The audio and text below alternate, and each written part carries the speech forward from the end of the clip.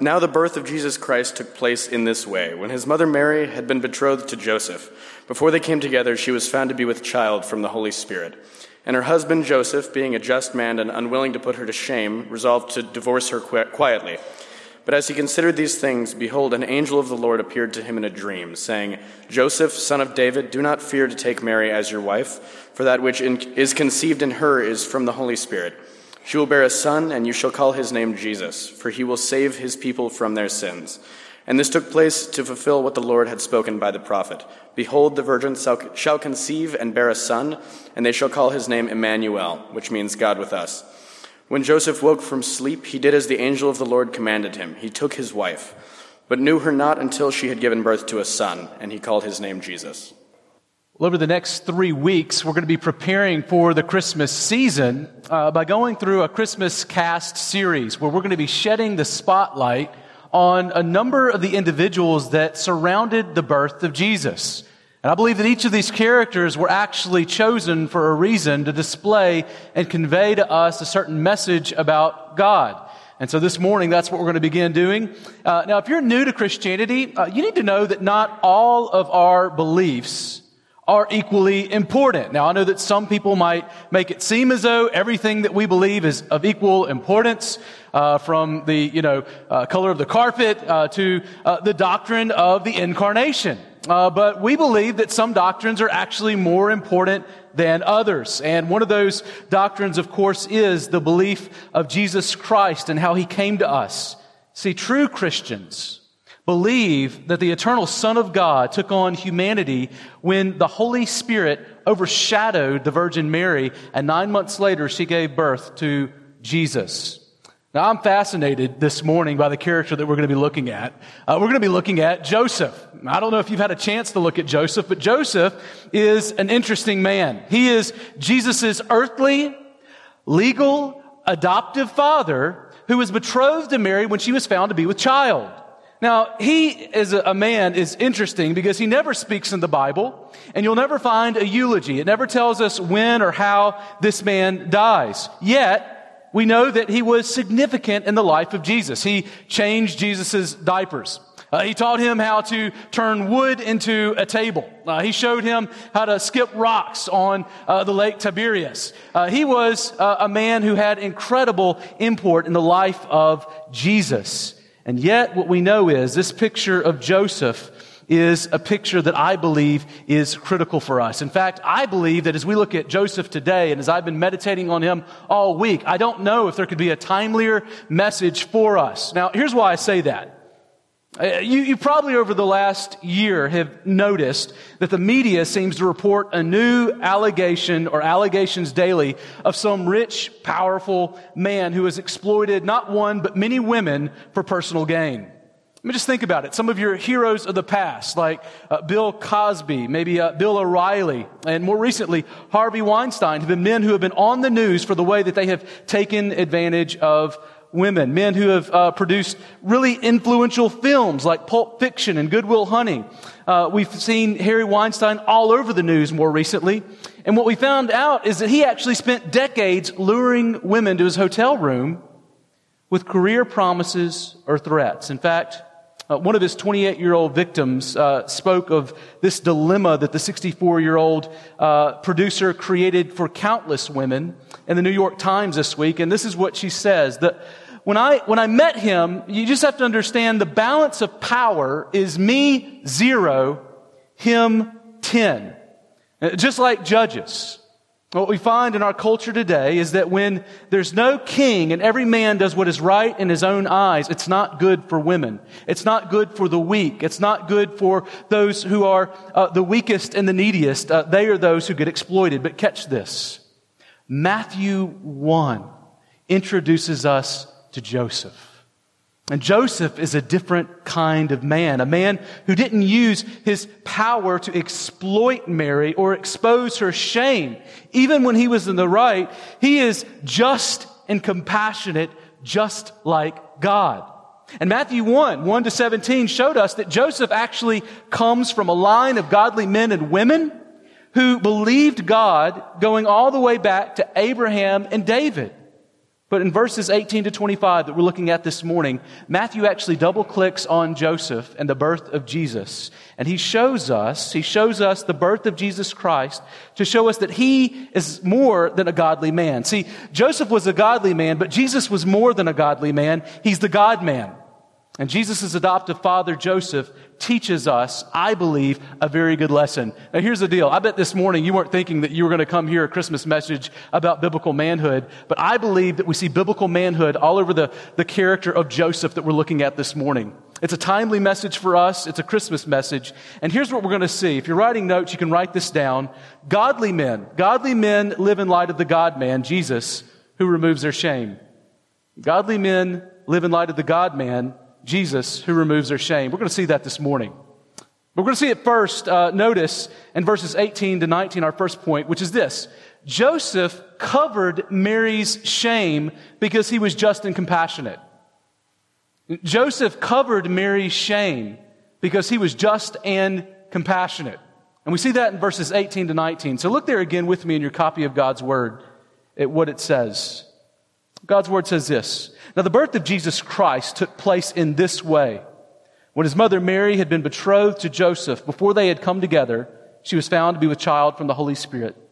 And her husband Joseph, being a just man and unwilling to put her to shame, resolved to divorce her quietly. Now, for Joseph, as a man who was under both Roman and Jewish rule, marriage was a little bit more complicated than him just looking at Mary and liking it and wanting to put a ring on it. There was more of a decision and a kind of commitment that was at play with this relationship that we read about here. See, in the first century, Jewish couples would have entered into a year-long betrothal period. A period where they were committed in a very significant way to a woman before they would have had the wedding, before they would have laid together, before they would have lived together. All of that preceded this relationship being consummated in a time called a betrothal. Now, betrothals, they were actually stronger than engagements. See, an engagement was not quite the equivalent of this relationship because it required a divorce to break it. So in fact, Leviticus viewed infidelity during this betrothal period as being adultery. In Roman and Jewish law, both demanded that a man divorce an unfaithful wife during this period. And it even entitled him to a dowry if she broke this betrothal for compensation. And it legitimized him actually stoning her, even though that wasn't commonly carried out. But this was considered to be a significant relationship and commitment. And if a man didn't expose the shame of infidelity, catch this, if he didn't do this publicly, he would be inviting that shame upon himself. See, Roman law considered men who didn't divorce adulterers pimps. That's the way that they actually described them. And Jews could have actually charged an innocent man of fornication prior to consummating marriage. Now, the reason I'm telling you all of this is, with that in the background, you can only imagine how Joseph's heart must have dropped out of his chest when he discovered that Mary, his betrothed woman, was actually with child and it wasn't from him. I mean, he is thinking to himself, like, okay, there are all these options. I don't know what happened. I mean, you think you know a girl, right? And then all of a sudden, you find out that she's having a baby and you know it's not yours. And he's trying to think to himself, how do I respond to this? Mary was found to be with child from the Holy Spirit while she was betrothed and before they came together. But catch this. I don't think Joseph believed this child was truly from the Holy Spirit here. Not at this point, not yet. See, I believe that he either A, believed that Mary was lying, or B, that she was just crazy, right? I mean, just honestly, if any guy has a girl come to him and she says, look, I'm pregnant, it's not yours, but it's okay, it's from God, I think that guy is going to think that, okay, you're a little bit crazy or you're lying to me, or how smart do you think that I am? Really? That I would believe that? Surely you could come up with something better. And yet here what we find is, in verse 19, Joseph, I believe, doesn't believe Mary at this time. Here's why. Notice in verse 19 that Joseph is described, and it says here, he being a just man, he's just, and unwilling to put her to shame, resolved to divorce her quietly. See, this word for shame, it can mean to expose an adulterer to an adulterer in their sin. And you can see how that would fit here. But Joseph could have justly put her to shame openly for A, running around on him, and B, coming up with a really, really bad excuse, right? And he would have been just to shame, divorce, and even stone her according to the law. But Joseph planned to put her away quietly. Why? Because he was not only just, he was also compassionate. Do you see that? It's not just that he's just, he's also compassionate. And those two aren't mutually exclusive. And we find both of them here in the character of the man of Joseph. He risked inviting shame upon himself rather than inflicting it upon Mary. See, Joseph, he didn't exploit and expose. He entered into and covered up her shame. He guarded and protected Mary even at great cost to himself. That's the kind of man that Joseph is. Joseph was a godly man who looked so much like our God. So godly men are both just and compassionate, just like Joseph. Now, single men and women, I just want to encourage you, especially those of you who desire to be in a relationship of marriage and you're not. I want you to know that your elders, we pray specifically for you, that you would have a godly spouse. We pray through our directories. We pray privately and together for you, for the individual members of our body. And we love to pray for those who want godly spouses, that God would give you a godly spouse, that He would provide for you. And that until that day, that you would be faithful and that He would hold your feet fast from sin. That's our prayer for you. Same prayer I pray for my sons, and I prayed for them since they were born. That desire, that longing that they would have a godly spouse. The same prayer that I prayed from the time I was 10 until I met my wife, Carrie, for me, that God would give me a godly spouse. That's our prayer for you. But I also want you to know, ladies, as you read this text about Joseph, Joseph is a godly man. This is the kind of man you need to be looking for. Are you looking for a man like Joseph? I mean, just look at him. Joseph is a man who is both just and compassionate. So look and pray for a guy who flexes more muscle towards killing sin and loving others than he does towards his bench press in the gym. That's the kind of guy that you want. You want a just man who cares more about the gaze of God and how God views him and whether or not he is ashamed before God than the applause of men that he can receive from others. You want a man who is also not just but compassionate, who looks to use his power to protect and guard the weak, not exploit them. Have you seen the man that you're interested in these contexts?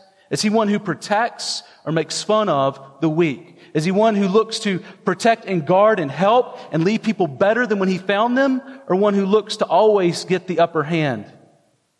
You need both. A just guy without compassion will be cruel. A compassionate guy without justice will be faithless. Now, single guys, as you're listening to this, you might be thinking, yeah, you need to be looking for that. But is that you? Single man, is that you? Is that the man that you are or you're seeking to meet? Are you just and compassionate? Let me just tell you, like all of us, I am sure, are failing in many ways at this. Because ultimately, only Christ is this man. But all of us should be growing and being sanctified and being more devoted to Christ in the way that we are seeking to live justly and compassionate lives with others. Brothers, that's not something that you wait till you get married to start working on. You start getting prepared now for the woman that God is going to entrust with you and to you. There's another thing that we see here I think is really important as we think about Joseph, this kind and compassionate man. And that's it. If you are a young man that is looking to be more mature, that's not a private project. Like, you need to have other men who are around you discipling you. So find someone that helps disciple you, that you can mature so that you can be this kind of man. You need to know God's Word.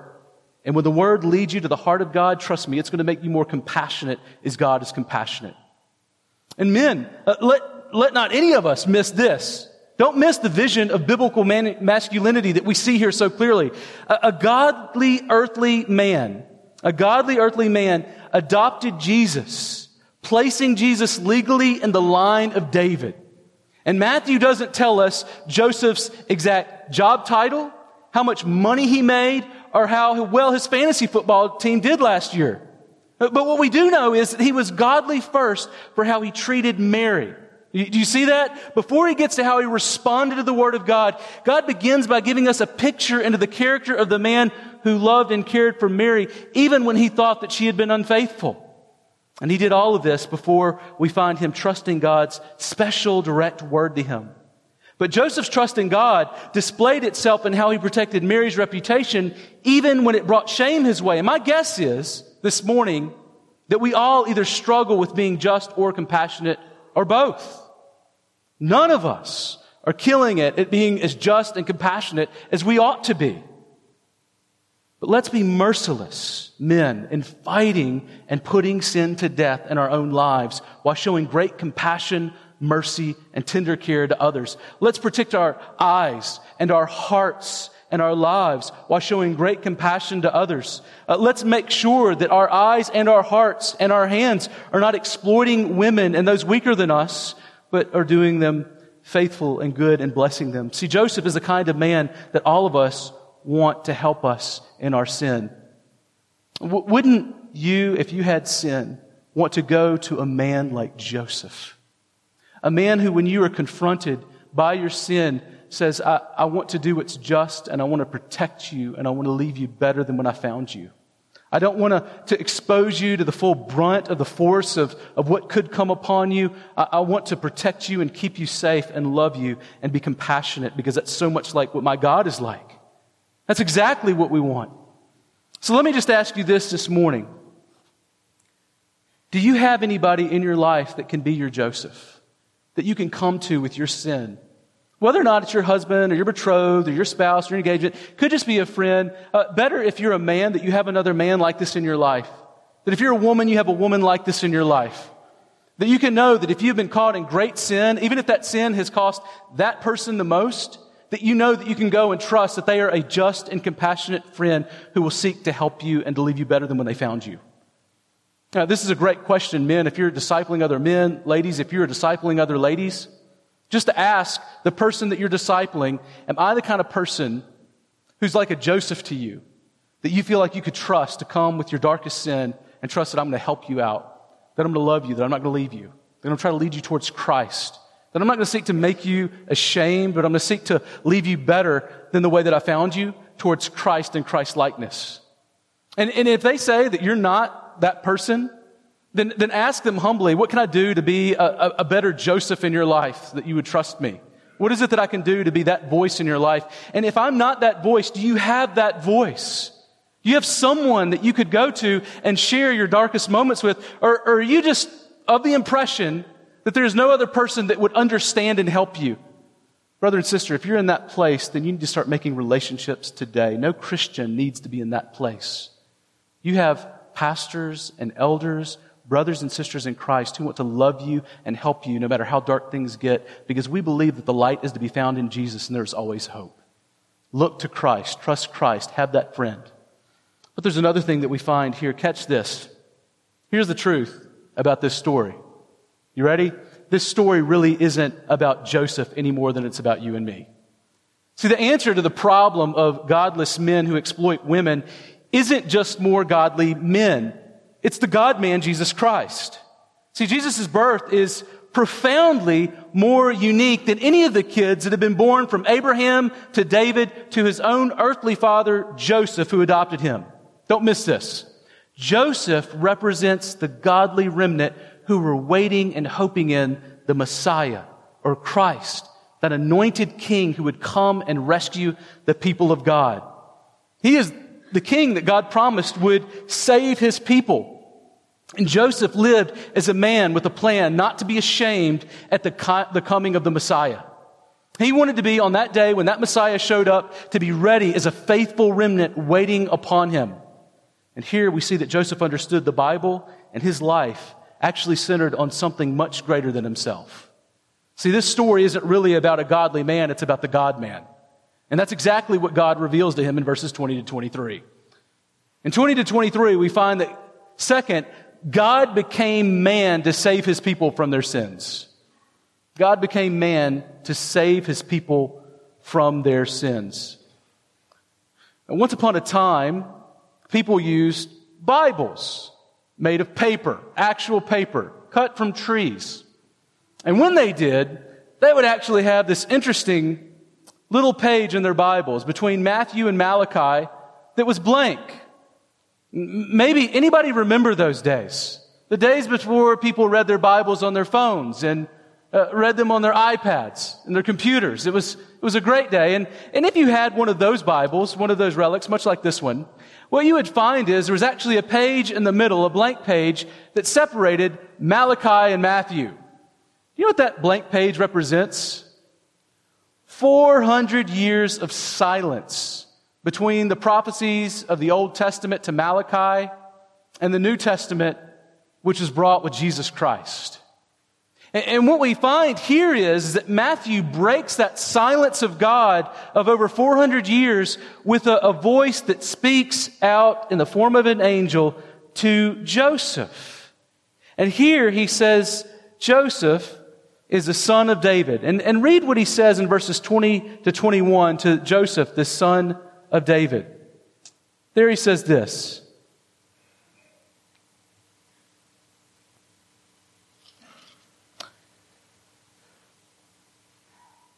But as he considered these things, behold, an angel of the Lord appeared to him in a dream, saying, Joseph, son of David, do not fear to take Mary as your wife, for that which is conceived in her is from the Holy Spirit. She will bear a son, and you shall call his name Jesus, for he will save his people from their sins. So God breaks that silence, speaking to Joseph as the son of David. Now we know that Joseph worked with tools. We're not exactly sure what that looked like. He was probably a contractor, maybe had men under him. But he was some kind of contractor, I'm guessing. And I'm guessing that he didn't feel much like a son of David. You remember David was that great king who was actually the greatest king that Israel had ever known. The king that actually dropped a giant with a slingshot and then ruled the people of God. And we know that probably he didn't feel much like that king who foreshadowed the Messiah, that anointed king who would save God's people from their enemies. Especially since, present day, he's just a contractor. And he's under Roman rule. But notice that God tells Joseph not to fear, speaking probably of the angel that had come to him, but to make Mary as his wife, because her child was from the Holy Spirit. In other words, she's not crazy. She's not lying. She's not running around on him. She's faithful. And God says, you need to marry this woman. Now, let me just take a pause. Guys who are single, please don't tell a woman that she needs to marry you because God told her or told you that she needs to. That's unfair leverage, right? Like, God told me you need to marry me. Well, if I don't now, I'm disobeying God. That's not fair. And he didn't tell me. Why didn't he tell me? I think it's good that God leads us to feel that we ought to marry a certain woman. I think God works in those ways. But we need to understand that this is an utterly unique kind of thing that's going on here, where God is actually preparing the way for Jesus, the Son of God, who is about to take on, as eternal God, human flesh. Very unique thing that's happening on here. This is not normal state of affairs. But we should, if we're pursuing, you're a single guy and you're pursuing a wife, you should pray that God would lead you in the right direction. You should seek counsel from other people. Seek counsel from other godly men. You should pray about it. You should also think about that woman and the things that actually are drawing you to her. That's a good thing to do. I don't think it's bad to think she's pretty and hey, think you're pretty. I think that's an important thing. You don't want to come to her and say, hey, you're godly. I'm not attracted to you, but you're godly, and that's good. And so I want to marry you because God says I should want a godly woman. It doesn't matter that you're not attracted to me at all. That's not the kind of thing that you want to say. But you don't want to lead with that, right? You want to lead with those hidden character traits that look like God. So when you're thinking about the woman that you want to marry, you want to be thinking more about, because it's easy to see that you're attracted. The question is she godly? Is she faithful? Is she selfless and sacrificial? Does she show up and spend time with the people of God sacrificially, not for what she can get out, but what she can put in? Is she a servant? Does she have a servant's heart? Is she compassionate towards others who are weak? Does she like to help those who are unable to help themselves? Does she love the Word of God? Is she teachable? That's the kind of woman you want to be, you want to find yourself married to, and you want to look for. And she's pretty, right? And so you want to lead with that. You want to lead with the godly things that have drawn you to her, and then you can talk about the other things that the world is so drawn to. See, that's better than leveraging God told you to marry her. I mean, isn't it such a better thing to be able to say to a woman, I'm not marrying you just because God gave me like an explicit mandate to marry you. I'm marrying you because I want to, because I see so much of God in you. What a great way to approach the woman that God might have for you. And see, here we find that God is telling Joseph to marry Mary in a very unique way. And here's why I say that. It's because Jesus, don't miss this, is the greater Son of God. And what we find here is utterly unique. See, God providentially placed Joseph, this godly, just, compassionate man, at the epicenter of his redemptive plan in Christ. This is incredible. Who's Joseph? Who knows? And yet God has providentially chosen this man, this godly man who nobody knew about, to make himself known in the most unique way he's ever made himself known in the history of man. And he is not to fear, but rather to marry Mary, because her son isn't from adultery, he's from God, the Holy Spirit. Now, other religions will talk about a man or a God having children with other humans. We see that all over, like the mythical historical figures and the way that children are erupted from that. They're a lot more graphic than this. What's interesting is how much this text doesn't describe it. It just says that it happened and that it matters. And Luke's account from Mary's perspective really isn't any clearer. So Luke 1:35 says, "The Holy Spirit will come upon you, and the power of the Most High will overshadow you. Therefore, the child to be born will be called Holy, the Son of God." See, the point here isn't how it happened, but that it happened and what it means.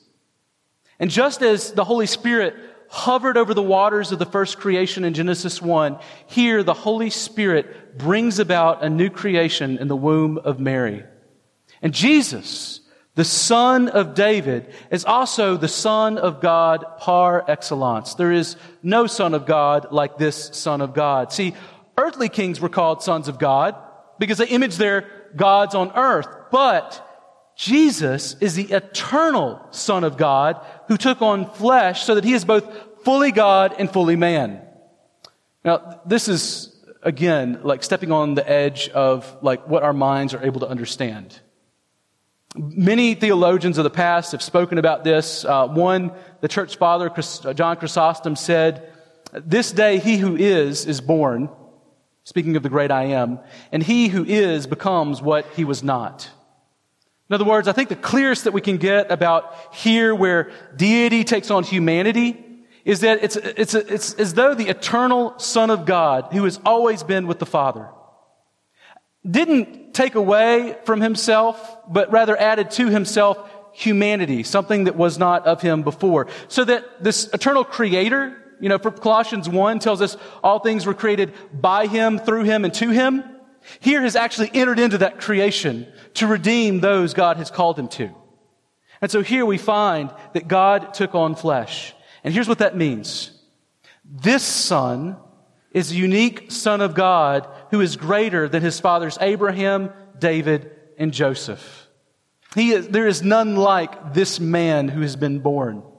And I love to talk about this. In fact, I get excited when Jehovah's Witnesses come up and knock on my door. I get so thrilled about it. Now, sometimes I get bothered because, people are sleeping or I'm tired. I'm thinking, kind of have better things, more important things I feel like I need to be doing. And then I'm reminded that these are people in the darkness and need to hear the light. And so we start talking about Jesus, right? And who is Jesus? Is he the created one or is he the uncreated one? And they always love to go to Colossians and talk about him being begetted. And I always love to go to Colossians and talking about him as creator, who was the one by whom all things were created, through whom all things were created, and to whom all things were created for. And they never liked that. In fact, just a couple of weeks ago, I had ladies I was loving talking about the gospel, and they start running away from my house. And I'm chasing them. You need to repent and believe Jesus. You don't understand. You don't believe the gospel. And they're running to their car, and my neighbors are looking at me, and it's like, there's Josh again. Yep. I love to tell people about Christ and the greatness of the Son, whom there is none like. And friends, when you have Jehovah's Witnesses coming to your door, they need to know that they don't believe the gospel that brings them into the love of the Father. They need to believe in the unique Son, who there is none like. He is the uncreated one, the eternal Son of God, the only one through whom we can receive salvation. Take time to tell them about Jesus. God's greater Son also came to deliver us from greater enemies.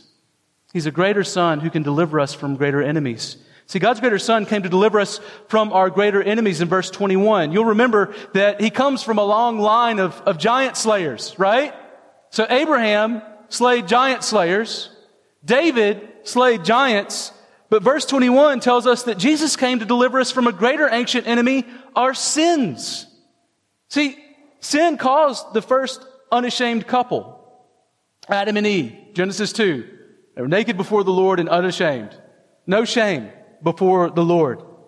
And yet we find in Genesis 3 that their sin called them to run and cover their shame as they disobeyed God.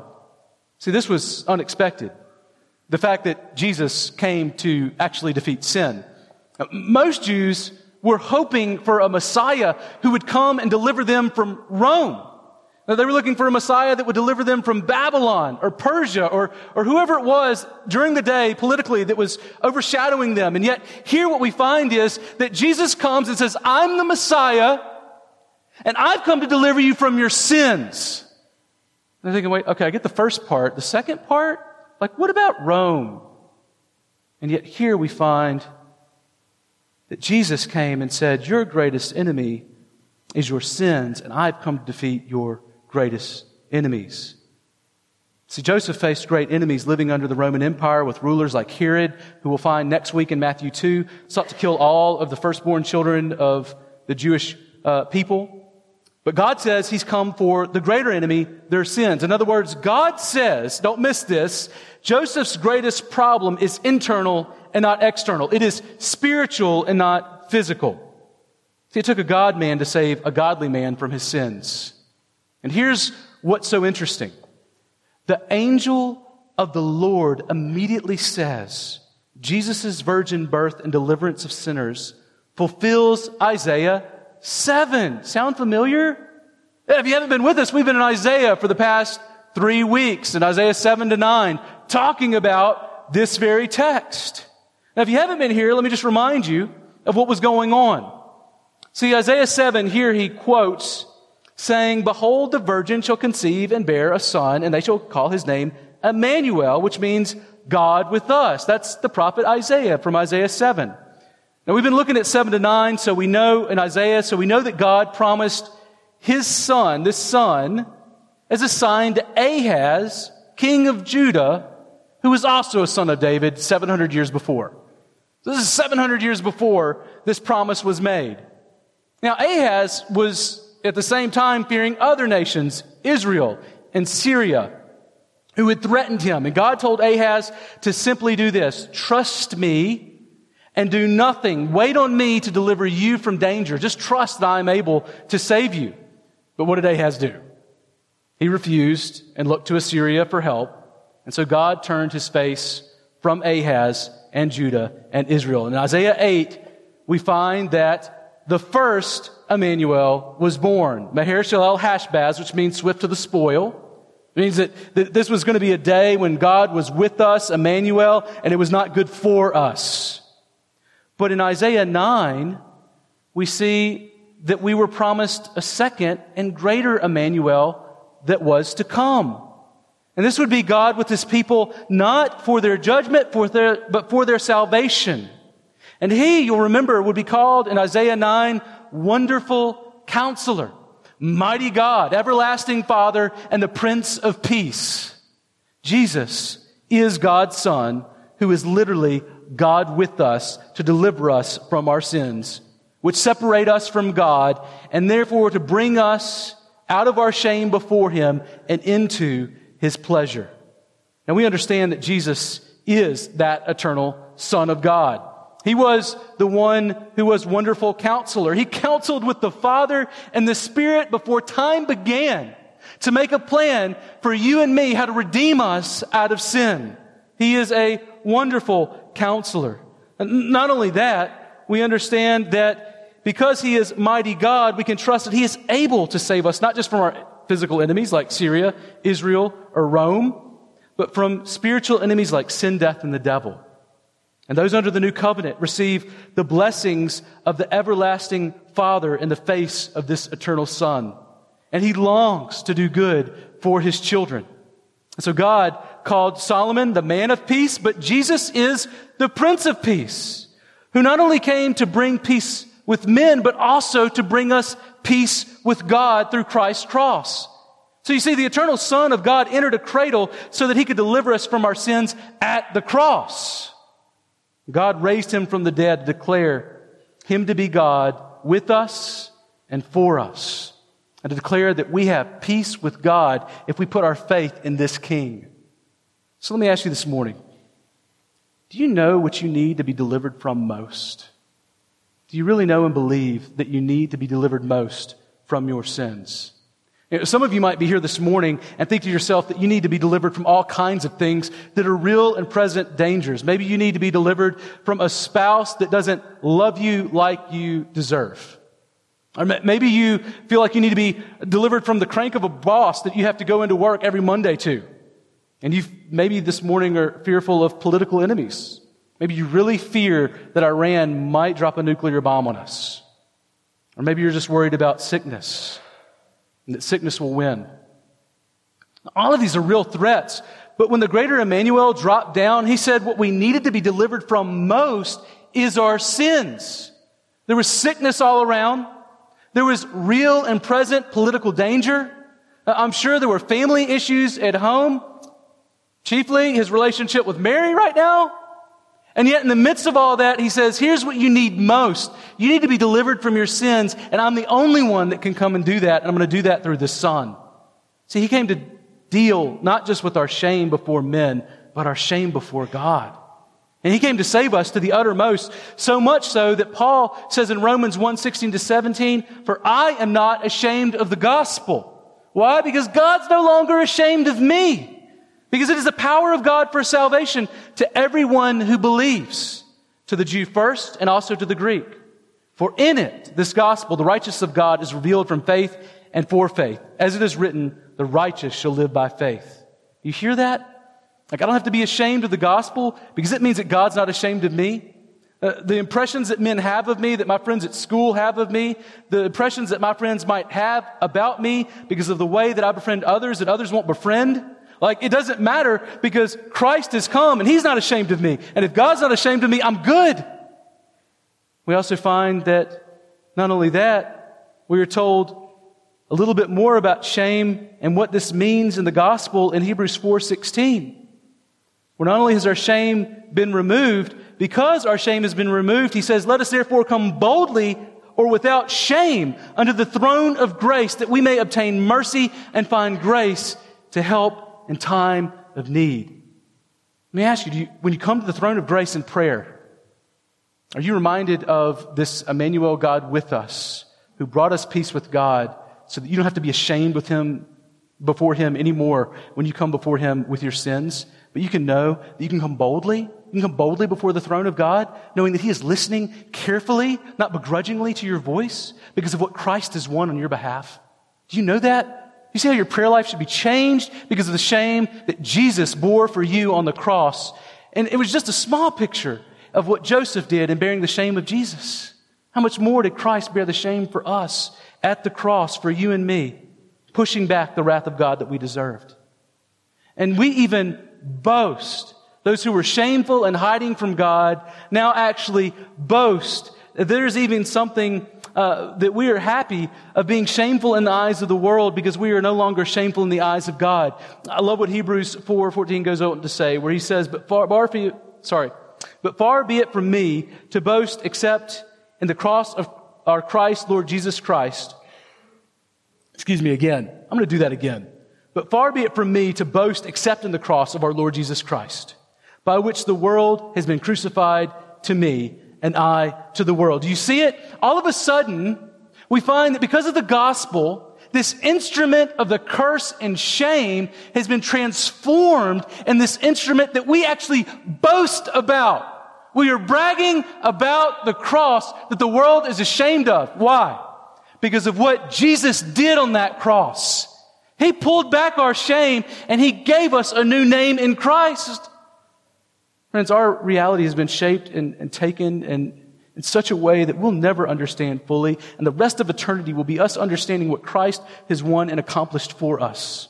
He has accomplished something that is beyond our comprehension. The shame that has been removed and the name that has been given is so much greater than what we can comprehend. We get the rest of eternity to figure it out. And praise God all the way. Let me just ask you, are you willing and happy to take on the shame of the name of God, who drew near to you in your shame, to remove your shame before God? Which would you have? Shame before men or shame before God? You know, sometimes drawing near to God will mean that men and women draw away from you. But drawing near to God always means that God draws near to you. So says James. But just consider Joseph's response in verses 24 to 25. Catch what Joseph does. He responds the right way to the shame of the gospel. Joseph, third, chose not to be ashamed of the gospel, but to trust and obey God. Verses 24 to 25. I love this picture. But think about this. From a worldly perspective, we know that two men received an Emmanuel, right? Ahaz was a sign for him, and Joseph, sign for him.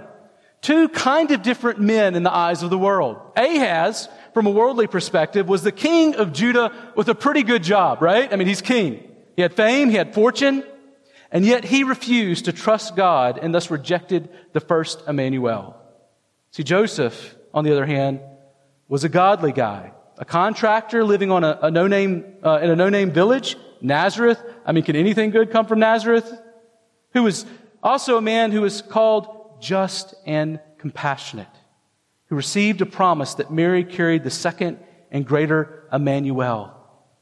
And this promise of deliverance seemed even more incredible than the promise that was made to Ahaz. And yet notice how this man, this carpenter, responded in verses 24 to 25. There it says, when Joseph awoke from his sleep, he did as the angel of the Lord commanded him. He took his wife, but knew her not until she had given birth to a son. And he called his name Jesus. Did you notice that God's angel, he didn't have to coerce Joseph in the same way that the prophet tried to coerce Ahaz to believe God? Joseph was a simple man who trusted God and obeyed His voice. He believed in Jesus and he obeyed God, trusting that He would deliver him from his sins. Why? Because God said so. And he believed the voice of God. Ahaz might have seemed great in his own eyes and in the eyes of his worldly counselors, but Joseph trusted in wisdom from heaven. He trusted a heavenly counselor, God's Son, to save him from his enemies, and he knew that he couldn't save himself from those enemies. So the question this morning for those of you who have not put your faith in Christ is this: will you put your faith in Jesus like Joseph? Or will you turn for Him like Ahaz, imagining that you can save yourself? Don't leave, please, this morning, if you've not put your faith in this Son, this beautiful Son, this wonderful Counselor, who is also mighty God, everlasting Father, and the Prince of Peace. If you've not put your faith in Him, don't leave here without doing that today. He is your only hope. He is your best hope. Turn to Him, and you will remove God's shame, and you will become a child of God who receives all of the love that God has for His eternal Son. See, He came so that you can receive the pleasure of God, and you have no reason to be ashamed before Him, based not on your merits, but based on God's. Because did you notice the one thing that Joseph did? Joseph didn't save himself. Joseph wasn't saved because he was just and compassionate. Joseph was saved because he believed in Jesus. He trusted the Son. So are you trusting the Son?